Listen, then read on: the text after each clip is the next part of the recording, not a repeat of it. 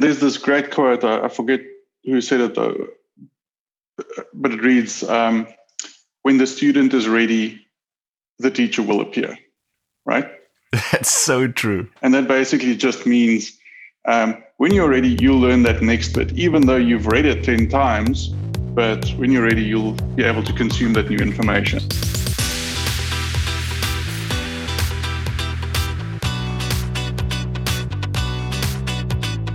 What's up, folks? I'm your host, Hadley Christoffels, and you're listening to A Curious Life, the show where we delve into how the trait of curiosity has impacted the lives and careers of our guests. Campfire-like discussions that serve as a window into the essence of who they are. Today's guest, Marinus Heyman, and I go back a while. Right back to one of the biggest projects I've worked on in the early stages of my career. So today, we get to find out the path he has followed, the value of a diverse cultural environment, and the lessons we can learn by extension.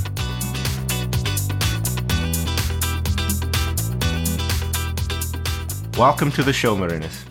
Thanks, Hadley. Happy to be here. Cool. As you know, the show focuses on the trait of curiosity. So today, we want to find out the essence of Marinus. And we want to understand what your life has been like and how curiosity has played a part in that. So take us on a journey. Where were you born? You know, how many siblings did you have? What was your family life like? How did that impact you? All right. So I was born in Pretoria, South Africa, with two siblings, an older brother and older sister. They were quite... So you were the baby? Yeah, oh yeah. I was, I think, 9 years younger than my brother and 7 years younger than my sister. So okay, so were you spoiled? Very, very spoiled and privileged. So we grew up with a father who graduated an engineer and a mother who was a nursery school teacher. And when my brother and sister grew up, we had very, very, I want to say little income, because my father just invested everything either towards his own learning, studying his MBA, or into the nursery school that my mother had started just before I was born, actually. So they didn't have that much growing up.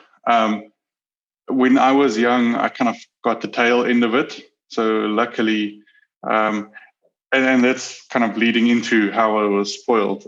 Not ridiculously, but obviously more than my siblings.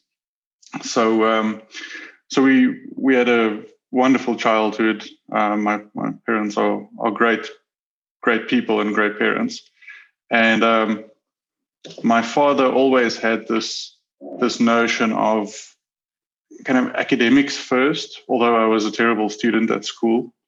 And the reason for his academics first was he grew up with grandparents who were all self-taught and who valued learning more than the academic kind of qualification. Sure. His father was a professor in electrical engineering, all again starting from a very humble basis and then pushing that continuous learning. And my father kind of built that into me. Can I ask just quickly a quick aside on that, right? With the availability of quality information and knowledge readily available on the internet, do you think that the same emphasis should be put on a structured academic kind of path, especially within technology, right? When 3 years down the line, you know, the information that you gain, you know, at the start of your career or at the start of your course, rather, maybe even be outdated. Yep. What are your thoughts on that? Right. So let me put it to you in this way. So our curriculum in school and in varsity is very, very structured. And I think no one has a real alternative method for that. And with the COVID pandemic, that has been kind of turned upside down.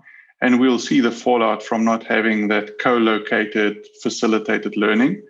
But it opens up new avenues, right? So that's for kind of pre-varsity, pre-graduate, pre-graduate education.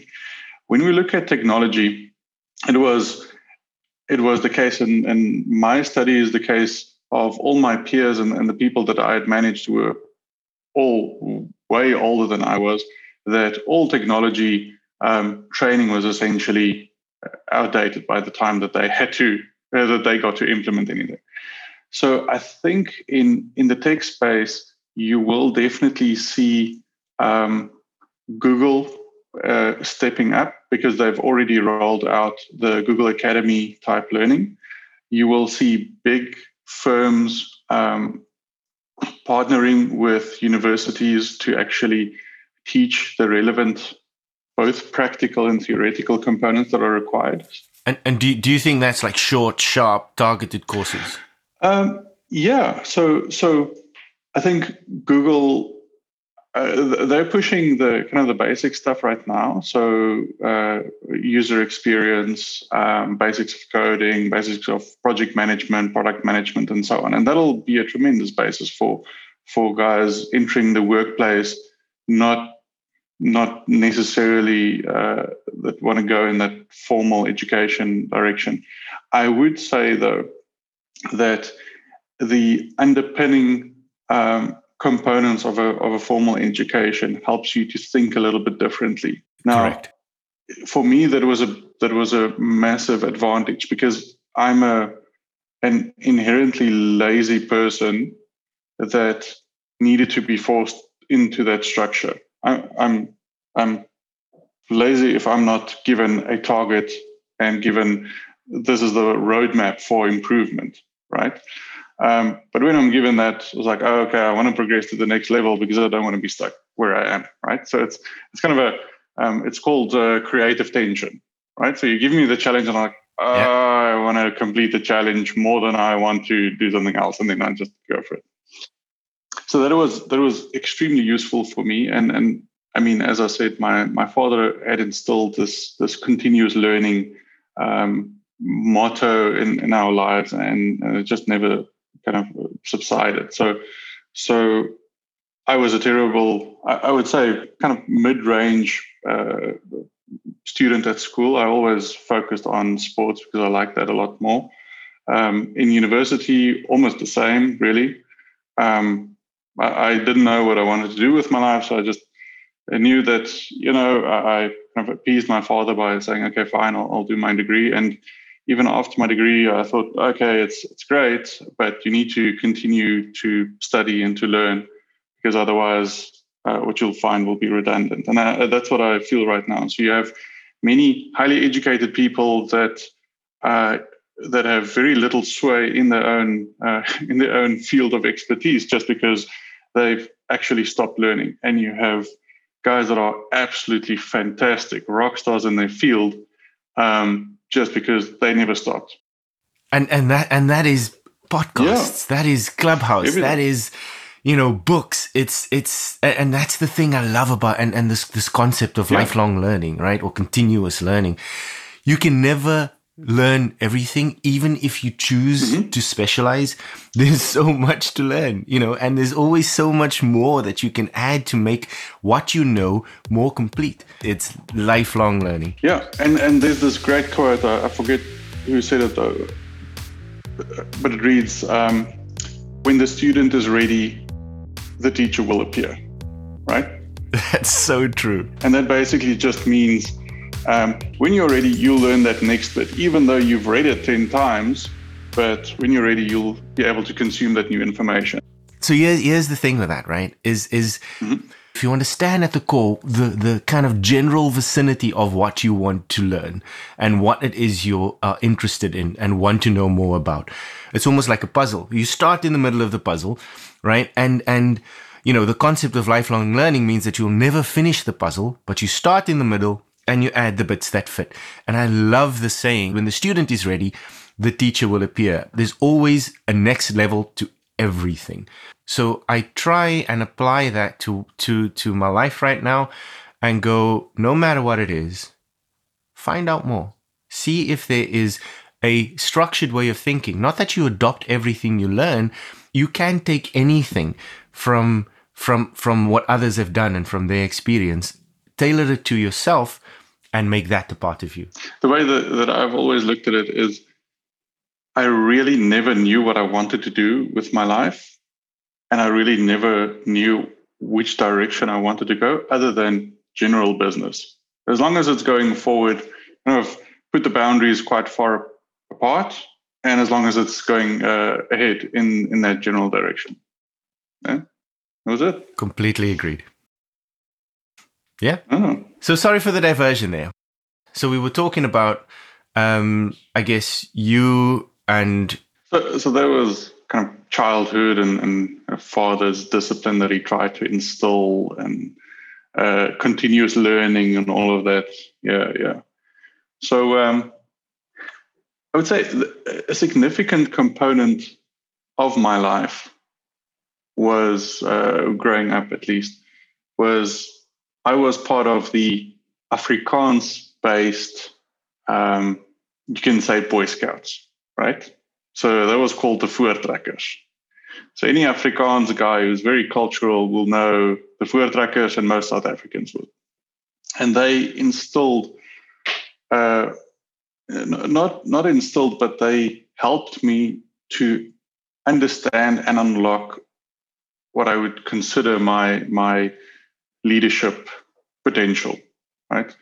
So tell me what that looks like. I mean, that is fascinating. That really is. So kind of just give us a picture of what that looks like. What does the process look like? What do the people in there look like? How did that collective of process and people instill a sense of leadership in you? So if you think about it, it has teamwork written all over it, with small tasks and small goals that you try to meet.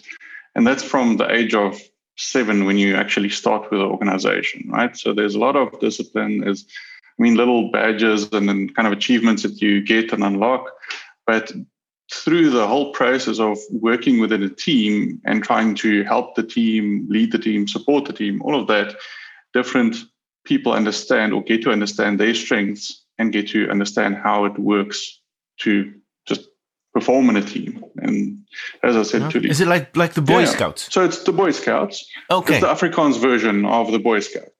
I think it's a phenomenal undertaking to actually go through that. And I was in the Voortrekkers for about 12 or 13 years.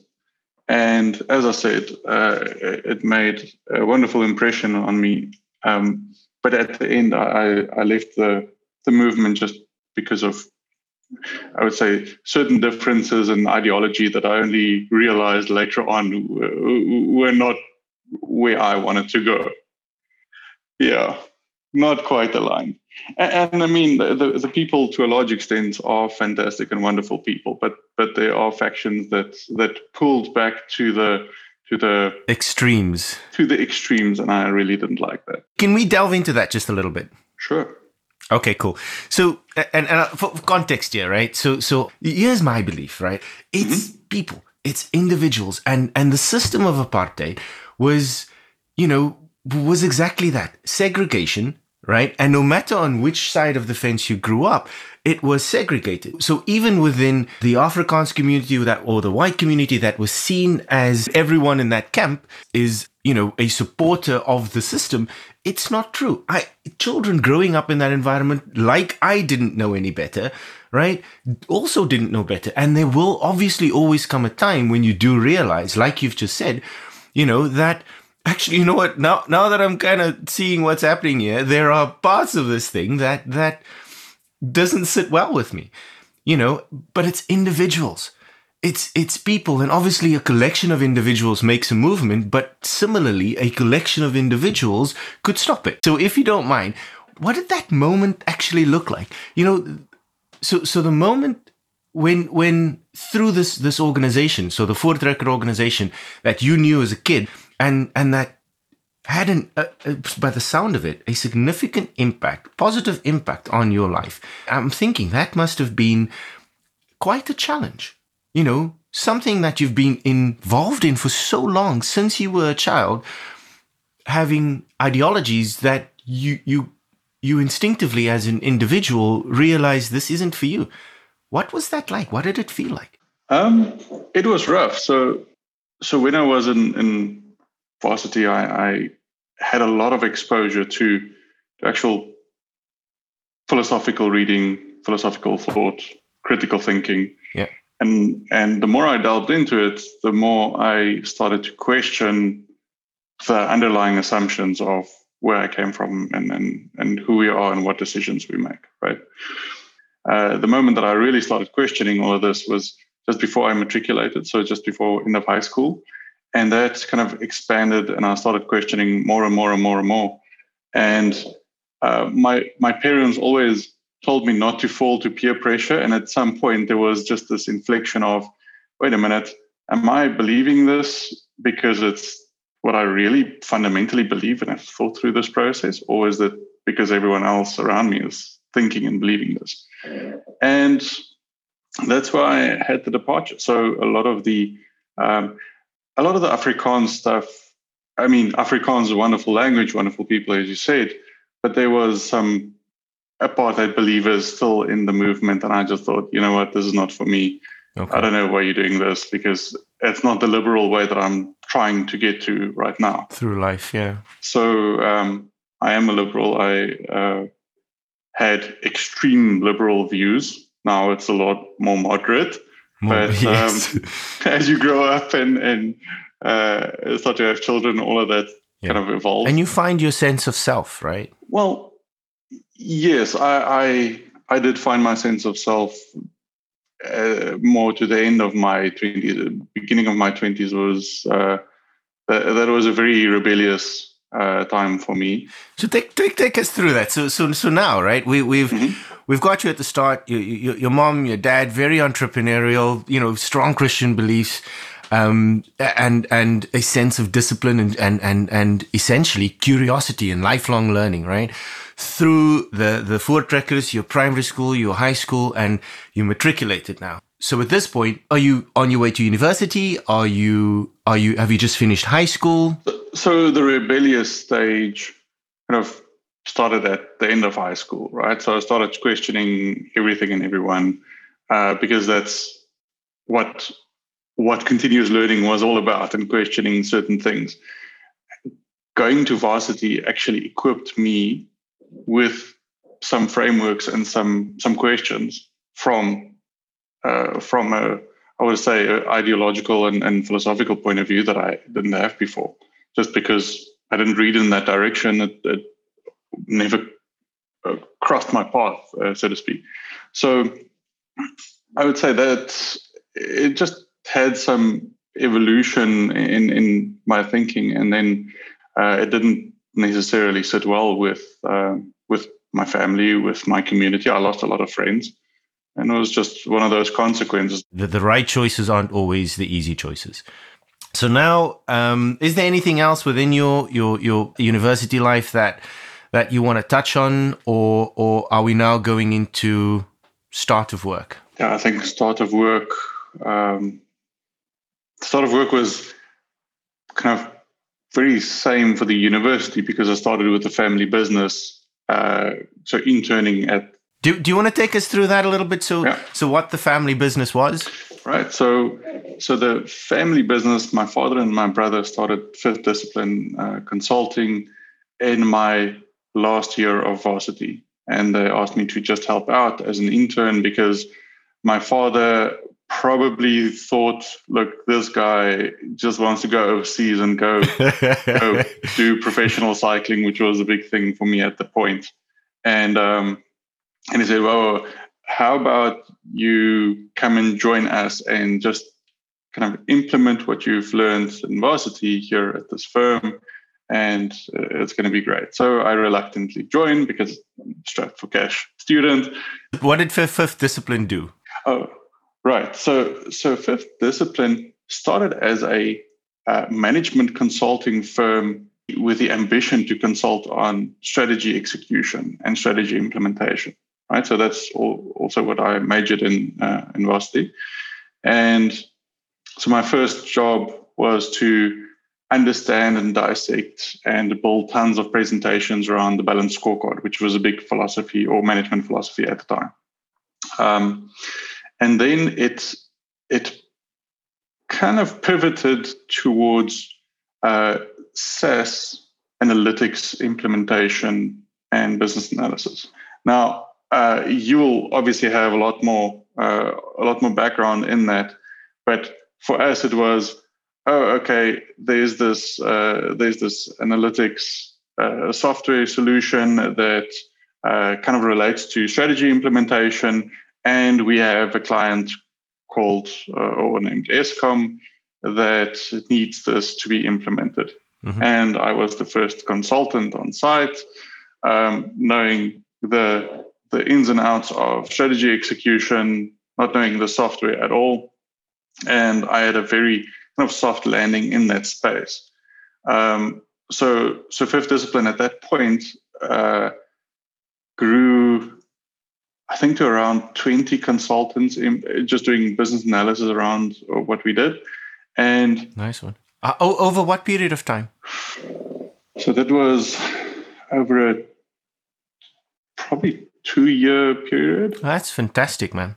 It comes with its challenges, but from a business perspective, and the growth within 2 years doesn't make it easy, but it comes at a cost. Well, not only a cost, it grew way too quickly, and we appointed people without having the money. So okay, we went through the first round of retrenchments. I can't remember, probably 2006 or 2007. And so how long after? So was that all within the 2 years? So it grew to 20 and went down to what, in what space of time? Probably 6 or 7. And it was just not knowing and understanding the dynamics of consulting in the contracting world, right? Then, I mean, as Fifth Discipline grew and as my understanding of the software grew, I could start to implement more and more of my experience and my knowledge built up to expand both the team at the client, but also then expand what we actually do with the software, right? So we started with very niche strategy components of the software and went into BI, business intelligence at that time, basically the reporting and intelligence component on top of a structured data warehouse. And obviously that's where we had met. Now, I would say then Fifth Discipline grew again in 2008 to about 25 people. And again, we had another round of retrenchment because we were just terrible at pipeline management and selling. Yeah. So was it the bench that became an issue at the time? Yes. Because that's kind of the cyclical nature of consulting, right? Is there's demand and then the demand goes away, but then you've got a hell of a cost. Yep. But then you've got a massive cost on the bench in salaries. Yes. Okay. It's fixed over it because although some of our competitors at the time put the risk on the individual consultants, so if they didn't have work, they wouldn't get paid, we decided to absorb that risk in the firm because we believed that we needed to teach grow. all the basics. So we had massive learning programs within the firm. We helped all of our consultants with a lot of tools to actually help them be productive and effective. Mm-hmm. And that obviously added to the overhead. And then when we didn't have the work, we were just completely exposed. So that happened again in 2010. And the last one, which was a very big one, was in 2013. So in 2013, we grew up the firm to about 35 consultants. We were quite successful. We had the opportunity to build and sell some of our software as a copyrighted modeled analytics product. So just pause there for a second quickly. So started out as a management consulting firm with you, your dad and your brother, grew that and it shrunk again, shrunk over a period of time. But in 2013, It was successful again, 35 consultants, but what was the software component of that? So we believed that consulting in itself is essentially a loser's game if you don't operate in massive volumes. So what we decided was to invest the bench time essentially on software development, so you have some annuity income. Excellent. To just diversify your income source. And that is a lot, I don't want to say easier, but a lot more sustainable than trying to sell time of consultants, right? And we managed to actually build a very good product and sell it to Eskom. What did it do? So it aggregated and analyzed all the network equipment for the utility and assisted with predictive maintenance and predictive reporting that the electricity regulator required. Okay, so this was actually pretty ahead of its time. The concept and the idea of, just-in-time maintenance and predictive maintenance, as opposed to, fixing it after it has broken, changes the game, really. What impact did that have when you've implemented it at Eskom? And did you use SaaS for the predictive part? So the impact that it had, we couldn't really measure, so I can't really tell you. I'm sure that it was fantastic. We used SaaS for the implementation. And a long story short, and I can't go into the details because of non-disclosures, but the relationship had a copyrighted component that we tried to protect. And we went through a number of legal processes with both SaaS and Eskom. And long story short, we won the battle and lost the war. Yeah. And that ended up essentially closing us down. So we couldn't diversify quickly enough to cover our costs to maintain or to pay the salaries. So that ended essentially ended our last round of discipline consulting, and it closed the company. Well, at that stage, I was appointed as CEO to essentially manage the legal component, but also manage the different decisions that needed to be made on an operational level. Okay, so the transition essentially, and that transition was really towards exit. So now you've had, a lot of lessons learned, and I would imagine, if my own experience is anything to go by, those lessons were extremely valuable for where you went from there, because those moments teach, whether you want the lesson or not. Well, where did you go from there? So at that point, I need to give you a little bit of background. So we decided to close down the consulting business altogether. And I had to retrench essentially 80% of the company, including myself. And we still had some of the software components that we needed to maintain and possibly expand. So the software team of about 5 people continued. Where I had to exit the business. My salary just couldn't be borne. And we had this massive both salary and retrenchment package liability that we had to pay out, or that we had to pay off, right? Which meant all of us at some point we paid salaries on credit cards. Yeah. And was that 35 people? Yeah, so we went from... So yeah, the business essentially had 35 total, and 30 of those just including yourself. Had to go. Okay, that's including one myself, yeah. Rather large cost. So some of that you had to pay on credit cards. Yeah, I mean, at the end of the day, it was a big liability. My father took the biggest hit. The rest of us did the same.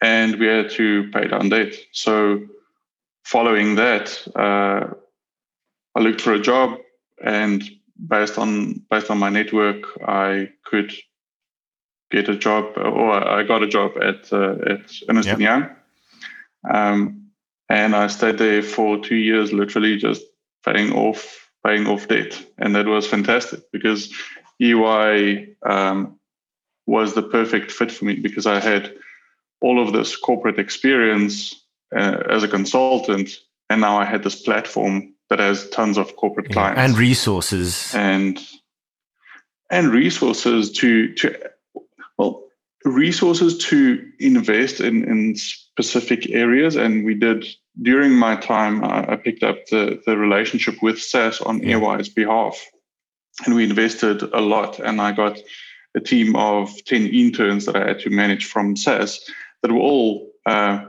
PDIs.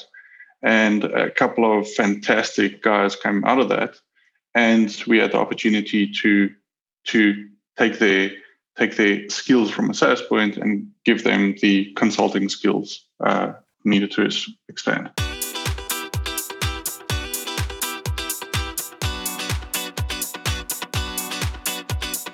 A quick shout out to our sponsor, Heights. In their words, Heights makes smart supplements and clever content with the world's leading experts to help us take care of our brains, so it can take care of us. I came across Heights when I set off on a trip, and surprisingly it's still going, where I wanted to take better care of mind, body and soul. So along with doing more exercise, drinking less alcohol, drinking more water, I wanted to be intentional about doing things that would help my mind be sharper. Long story short, I came across Heights and found the short, snappy podcast episodes with qualified experts quite enlightening. But as my wife would no doubt agree, I've always been a huge skeptic when it comes to supplements and never felt compelled to take it regularly. Even my daughter got involved in trying to make sure I take the ones we have at home, but not even that helped. Yet, here I was, receptive to new things, so I took the plunge with an initial 3-month subscription, and I'm still a customer today and feeling great for it. Now, I have no doubt that how I feel is as a result of all the changes I made, but I'm convinced that the supplement is playing its part. So if you want to give it a go too, wander over to yourheights.com and use a Curious Life 10 at the checkout for a 10% discount.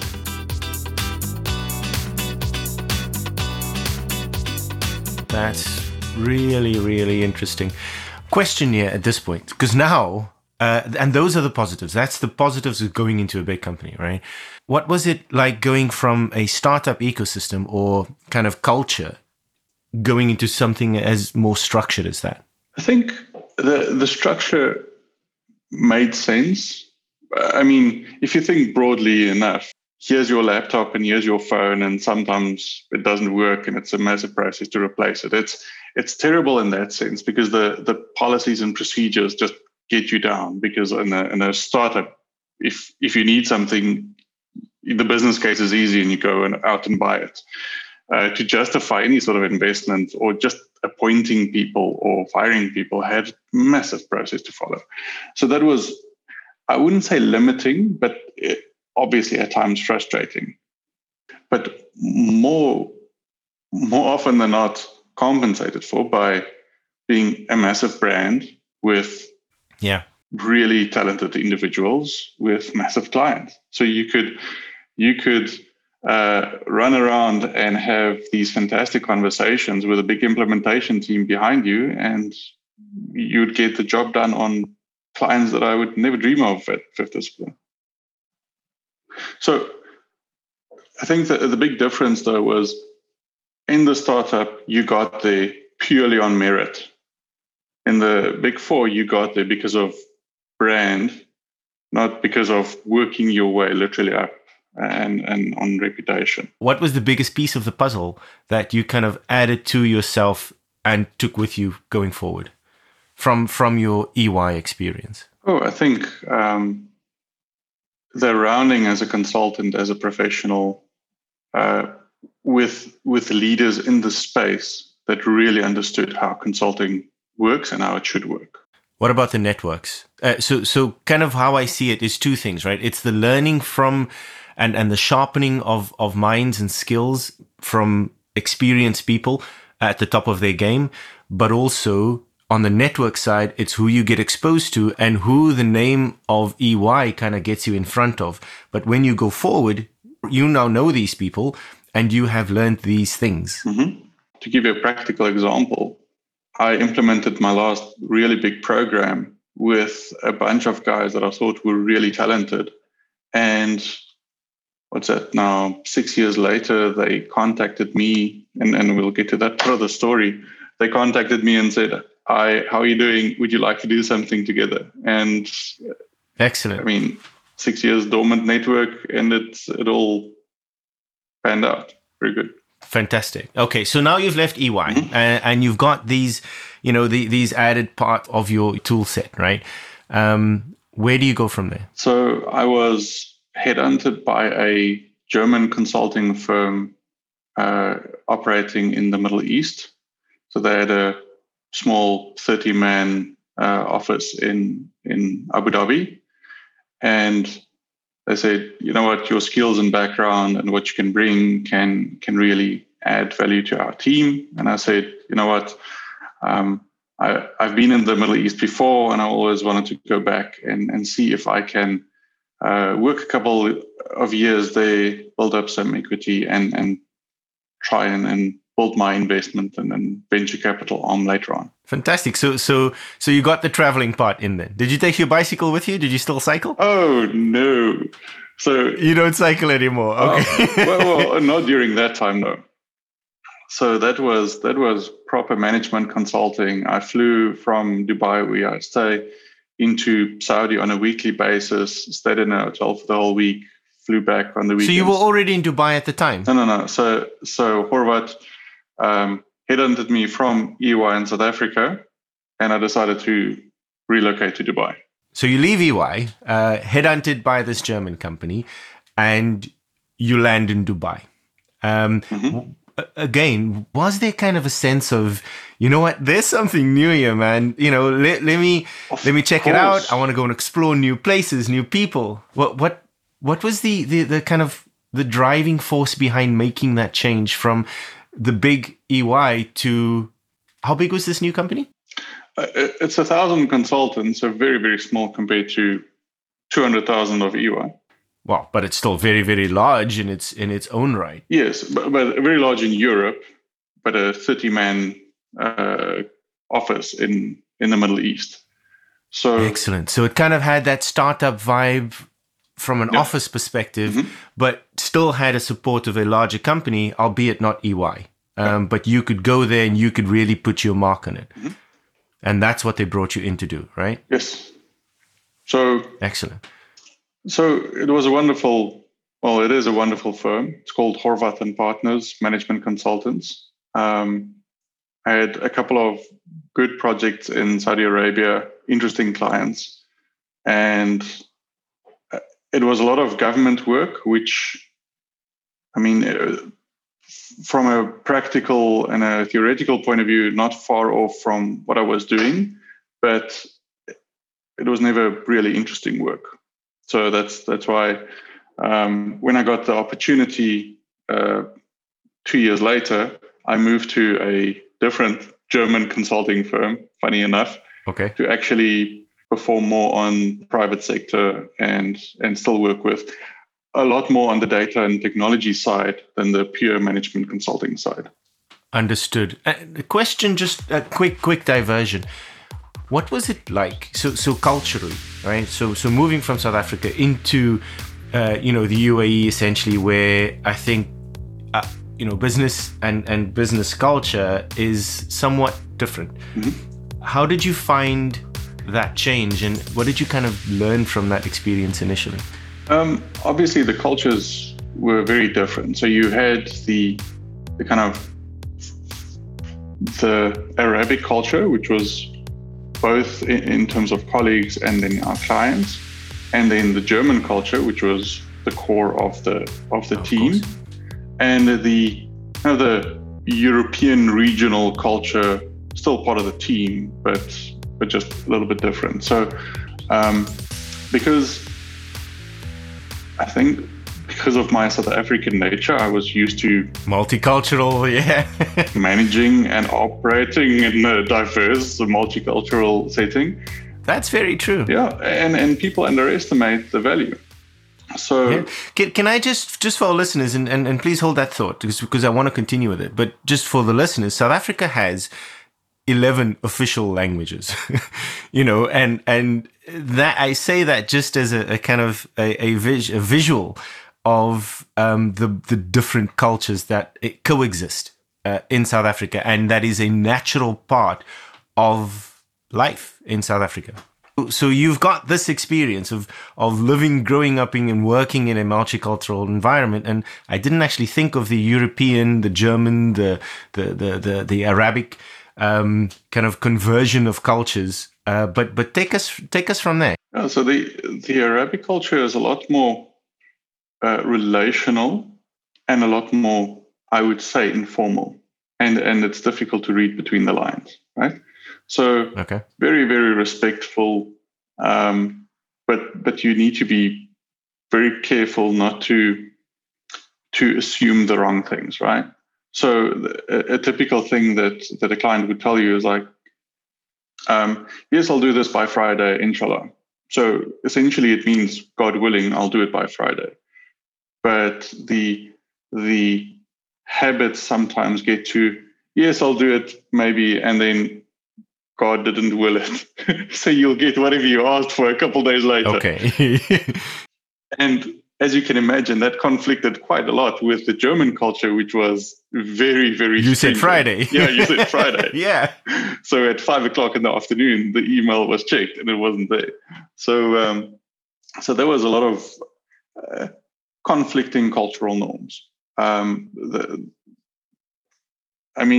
are many good and bad things to take from all of these cultures, but it was quite interesting to take the best parts of the different cultures and try and build on that. Fantastic. And that's kind of what you try to do. Want to be successful. So you said something earlier, right? Mm-hmm. You said, people underestimate the value of being able to manage success or manage a business in a multicultural environment, right? So you came in with the South African experience. You learned how to use that experience in a new environment with new cultures and do that effectively. Obviously, lots of lessons learned, but now 2 years in, you're moving on. How did that kind of help you be more impactful in the new environment? Given that I was going to another German firm, helped a bit because obviously they understood what they understood, and I understood them quite well. I think the formality of the German approach of the first firm helped a lot in terms of just understanding what is not only expected, but the way of doing things and how to apply different methods to problems, if you will. But honestly, being in the region helped so much because it's one thing to be appointed in a firm here in the Middle East and coming out from the cold from somewhere else. It's something else to understand the local practices and knowing how you can apply whatever works there to be a little bit more successful going forward. Gotcha. So I would say that was a big thing. So if you look at recruitment in the region, in this Middle East region, there will be an emphasis on, are you working in the region right now or have you worked in this region before? And if there isn't, it kind of counts against you because there will be this shock of that initial, how do things work here kind of setting. Sure. And how long have you been in the region now? So you living in Dubai for how long? Yes, 5 years now. 5 years. So that is a whole lot of experience. Mm-hmm. And okay, so now, the data side. So now you're back into the data space, data and technology a bit more. What was the focus area for you at that point? So the firm where I joined was Deutsche Telekom's management consulting arm. So it was a lot more to do with the telco space. And these guys just had tons and tons of data. So the data space in there is phenomenal if you're a data practitioner. Yeah.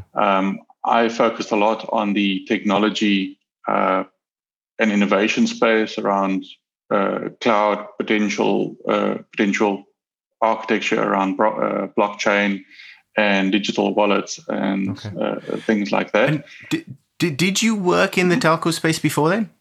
No. So I had one or two interactions during EY, but at a very, very superficial level, I guess. Okay, perfect. And here's a question. So this is one of the reasons I absolutely love data, right? Is if you apply curiosity to just the flow of data, you can get to very quickly understand an industry, right? If you enter at one point and you are curious enough to ask, where did it come from? Where is it going to? Why am I applying these transformations to it? What are they going to do with this information, right? You very quickly start to kind of, through that data flow, understand where it originates, right?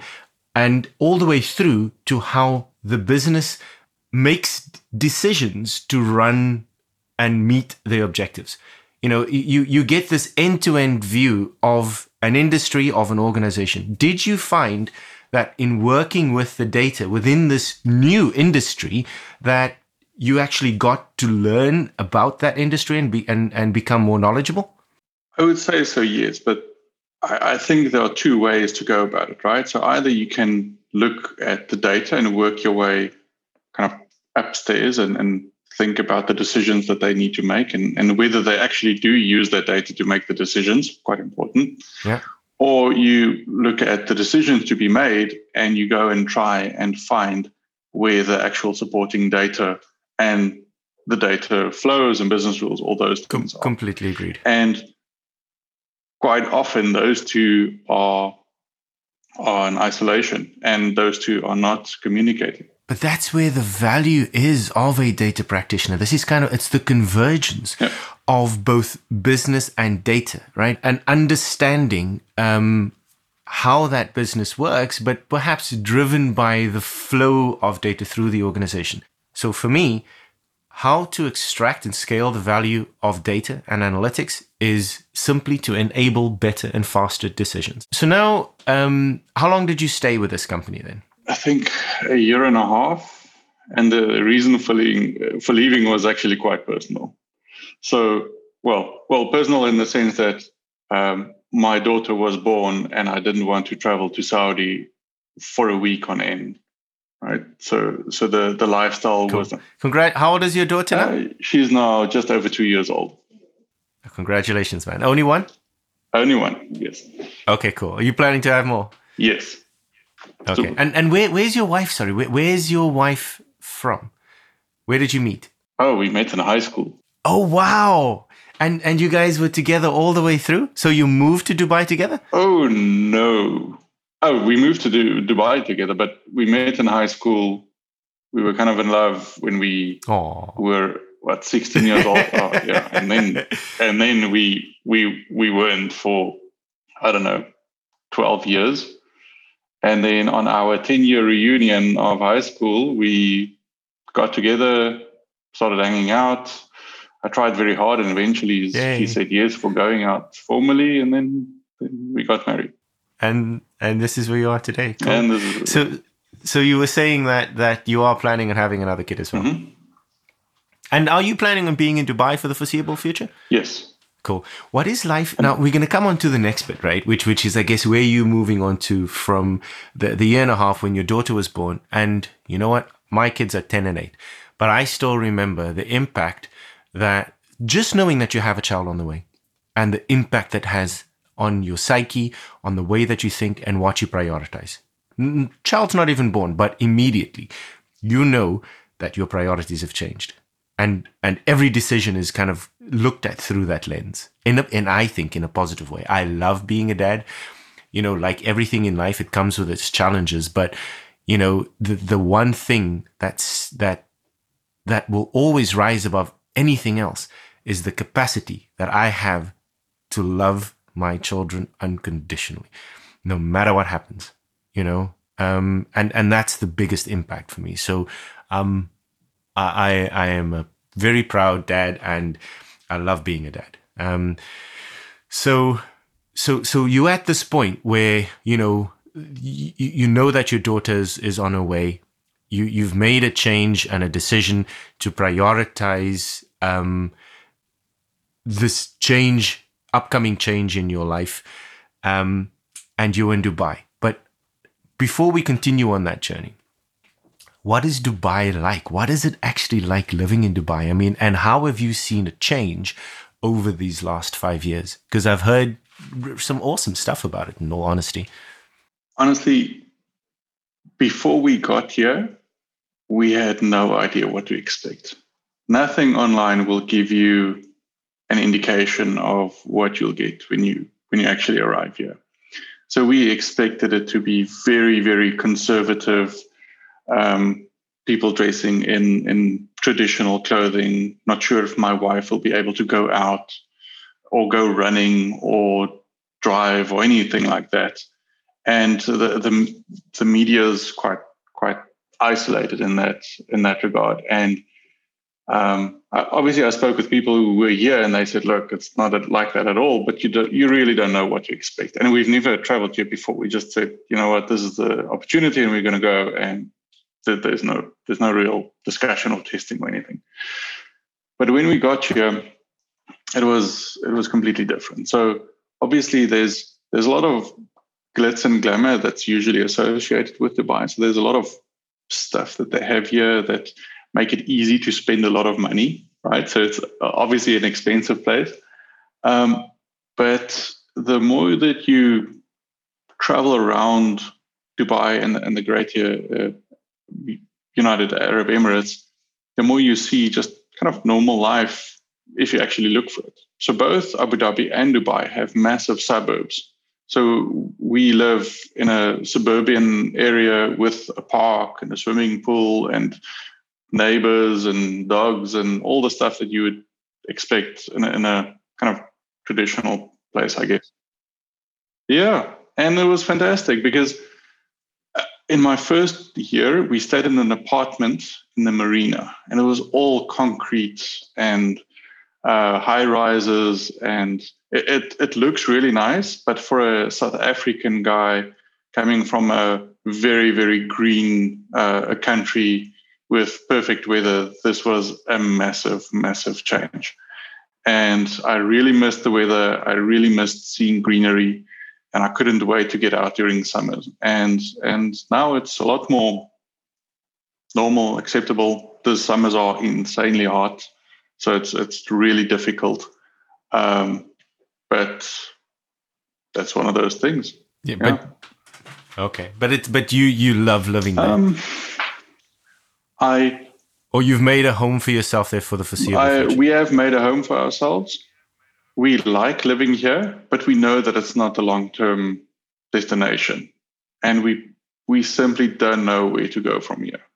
So for now, I mean, we've launched this business in the Middle East, and I intend to grow it substantially. So for the next, gotcha.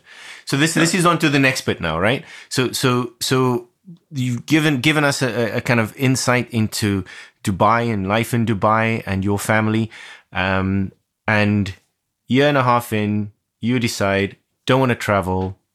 What's the next step?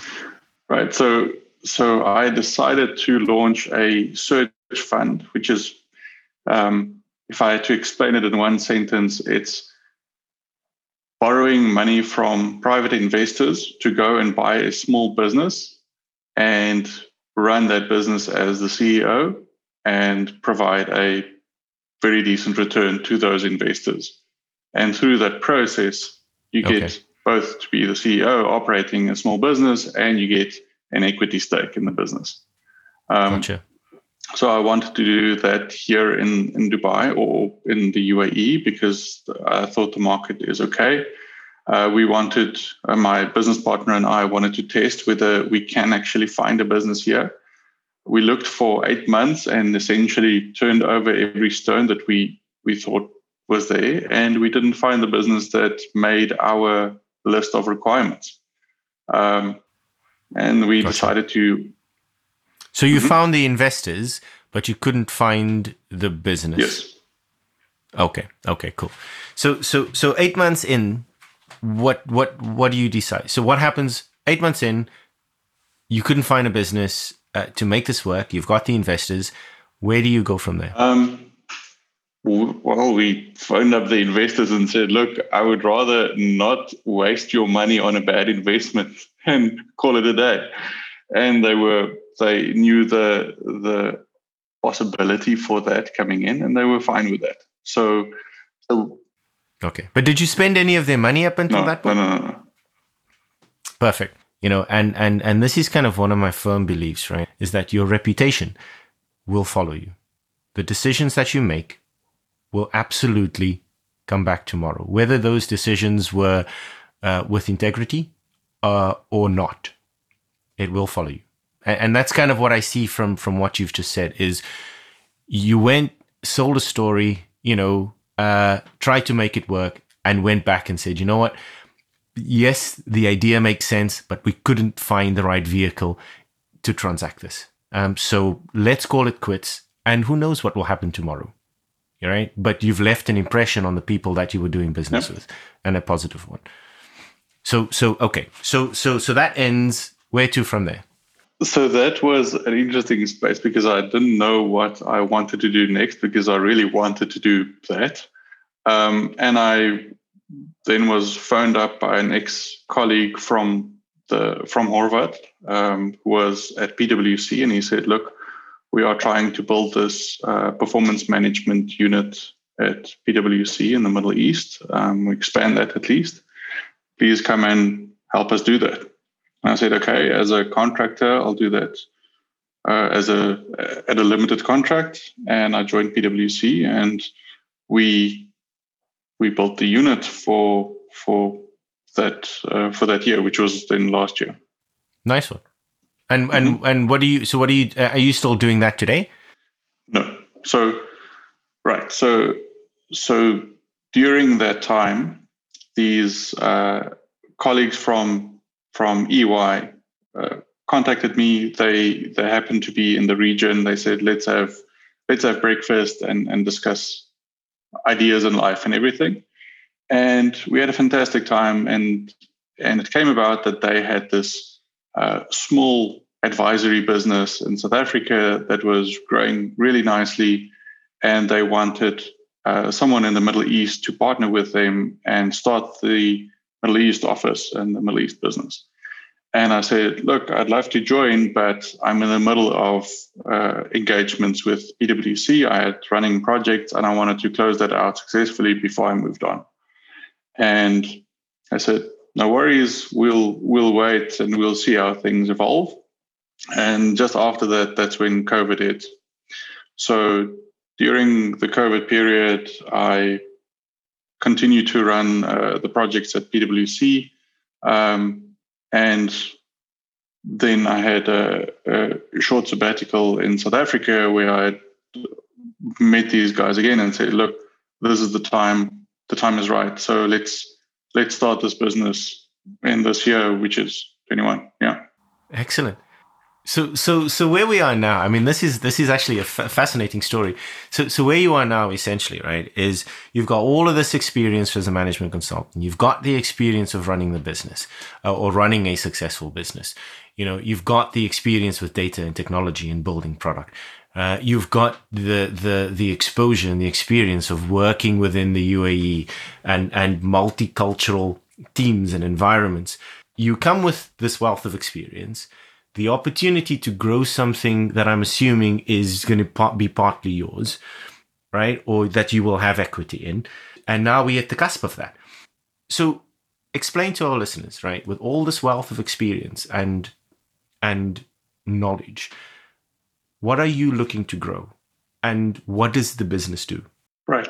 So let's start with what the business does. So it is an advisory business that helps CFOs and finance functions embrace digital and digital transformation, right? So there's a component of digital strategy for the finance function. There's systems implementation, so typical corporate performance management systems implementation and integration. There's a bit of data management, which is usually a problem in that space. Then also augmented with automation, meaning robotic process automation. And then lastly, data analytics. So using all of this financial data to actually predict certain components within the process, but also what to expect going forward. So it's in essence financial services, all the way from ideation and consulting on how to innovate within the business through to implementation. And that's the use of both business process engineering and automation. That's the use of data and analytics to drive better decisions or to kind of form part of this transformation journey. So it's using that process to help organizations make better decisions and meet their objectives. Yes, specifically in the finance function, right? And so not financial services, yeah, but within the finance function. Yes. So our client is typically the CFO of any medium to large organization. Understood. So essentially, this targets someone like the CFO in the finance department, not industry specific, right? But the finance function, the CFO looking to transform the way that their function operates, all the way through from ideation through to implementation and the best use of data and analytics to achieve that objective. Correct. That makes sense. And can you just give us an example then, right? So when you say that you are looking to improve the finance function, give us an example of a use case. Yeah. So typically organizations have a big ERP, which is either SAP or Oracle, right? And you would have a corporate performance software package on top of that, which is, again, either Oracle HFM or SAP BPC. And we believe strongly in a solution called OneStream software, which is also corporate performance management, leveraging cloud and AI, and an integrated platform to actually implement this solution.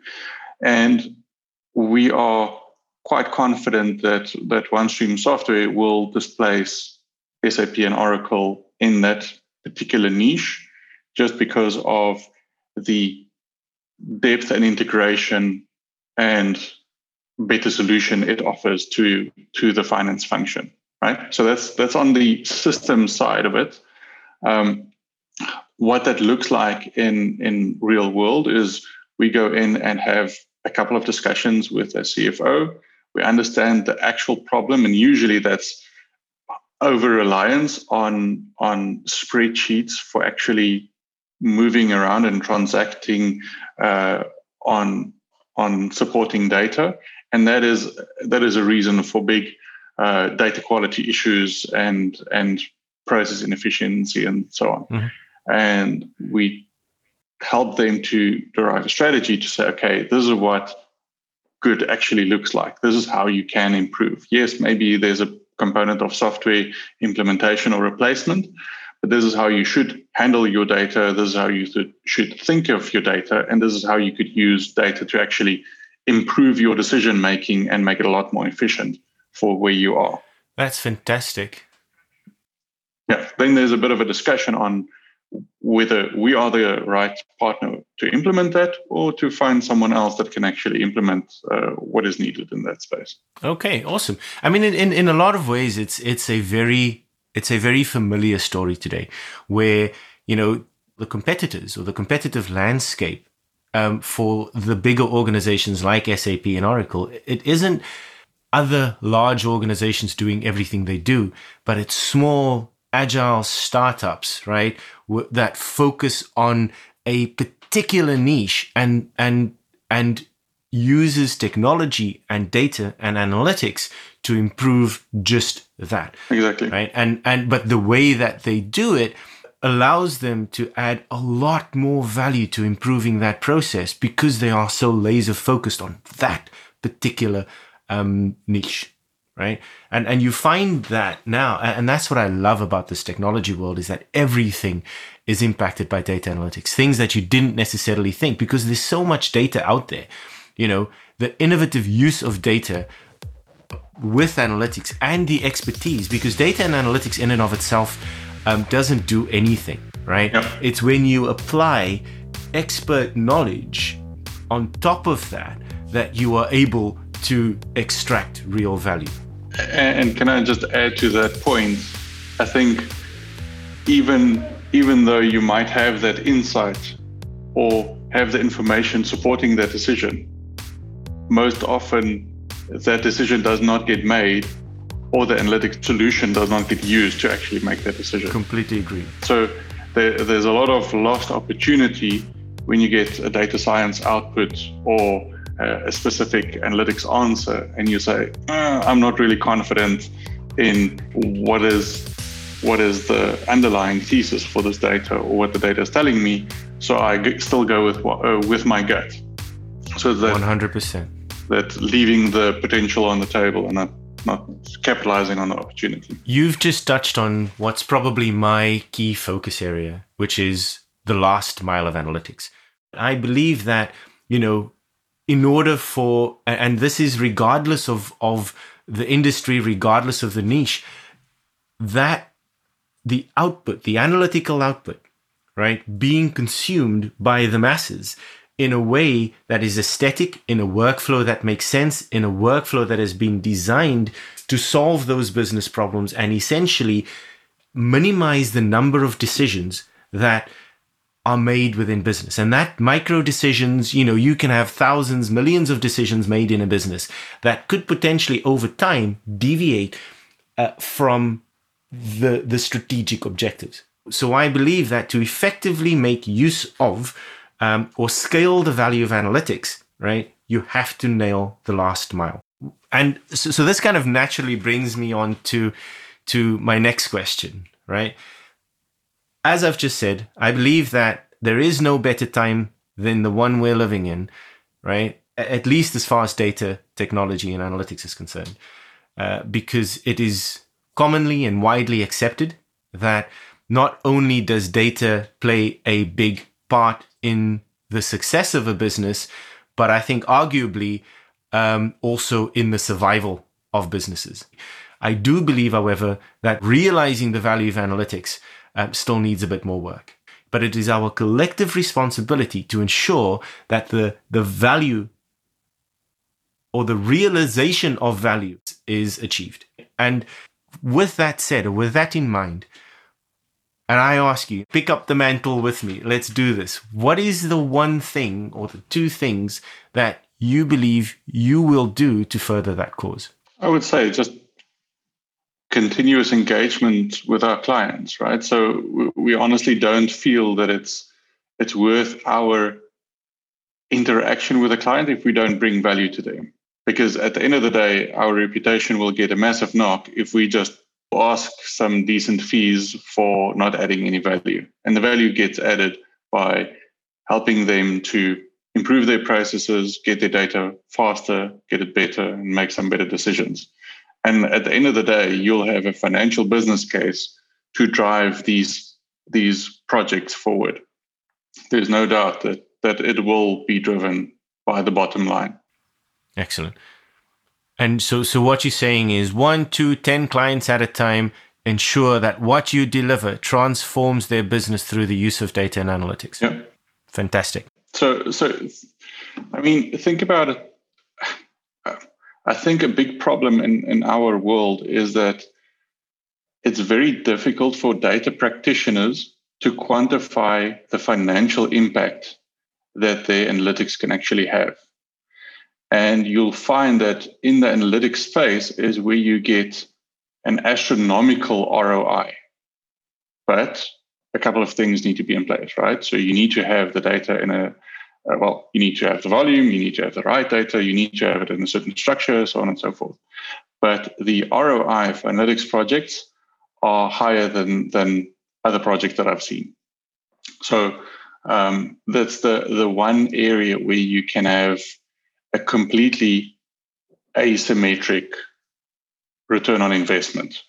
And it's very difficult to quantify, but the moment that you demonstrate it, all our clients and what I've seen have been very impressed with the actual impact. Marinus, that's fantastic.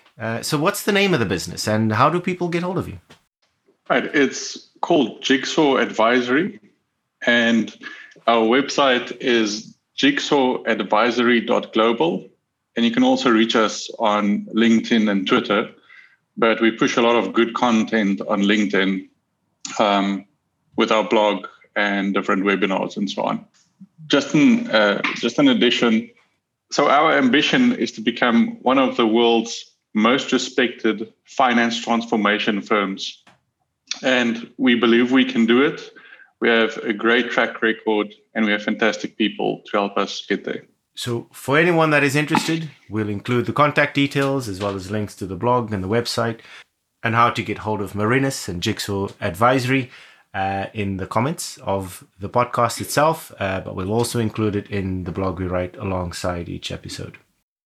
Okay, so I think we're reaching the end. We're reaching the end of this interview, and I've really, really enjoyed this time we've spent together, Marinus. One last question. Music for me is something that is inspiring, right? And it certainly helps when I need to focus. Listening to the right kind of music helps me think. What would you say if I ask you for a single song at the moment in the past that inspires curiosity in you? What would that be? Inspires curiosity is something I'll struggle to come up with. I can give you a song that has helped me think of just swinging for the fences. You need to do something, and you need to do something very big.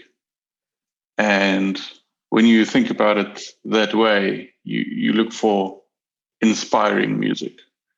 And I'm not sure if you know the band. I think it's a British band. It's called Kasabian. I don't. And the song is called Clubfoot.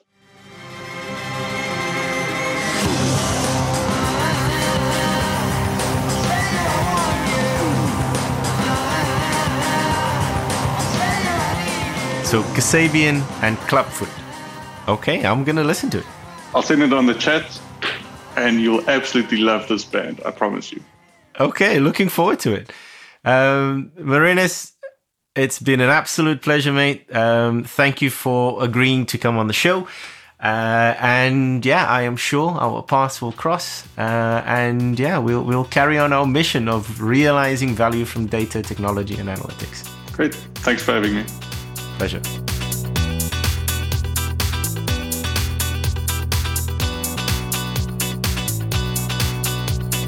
Thank you for joining us today. If you enjoyed the show, then please like, share, and subscribe. Original music created by SolarKid, produced by Spotcaster at Baobab, and branding by Victoria at Generic, a Moaxan company.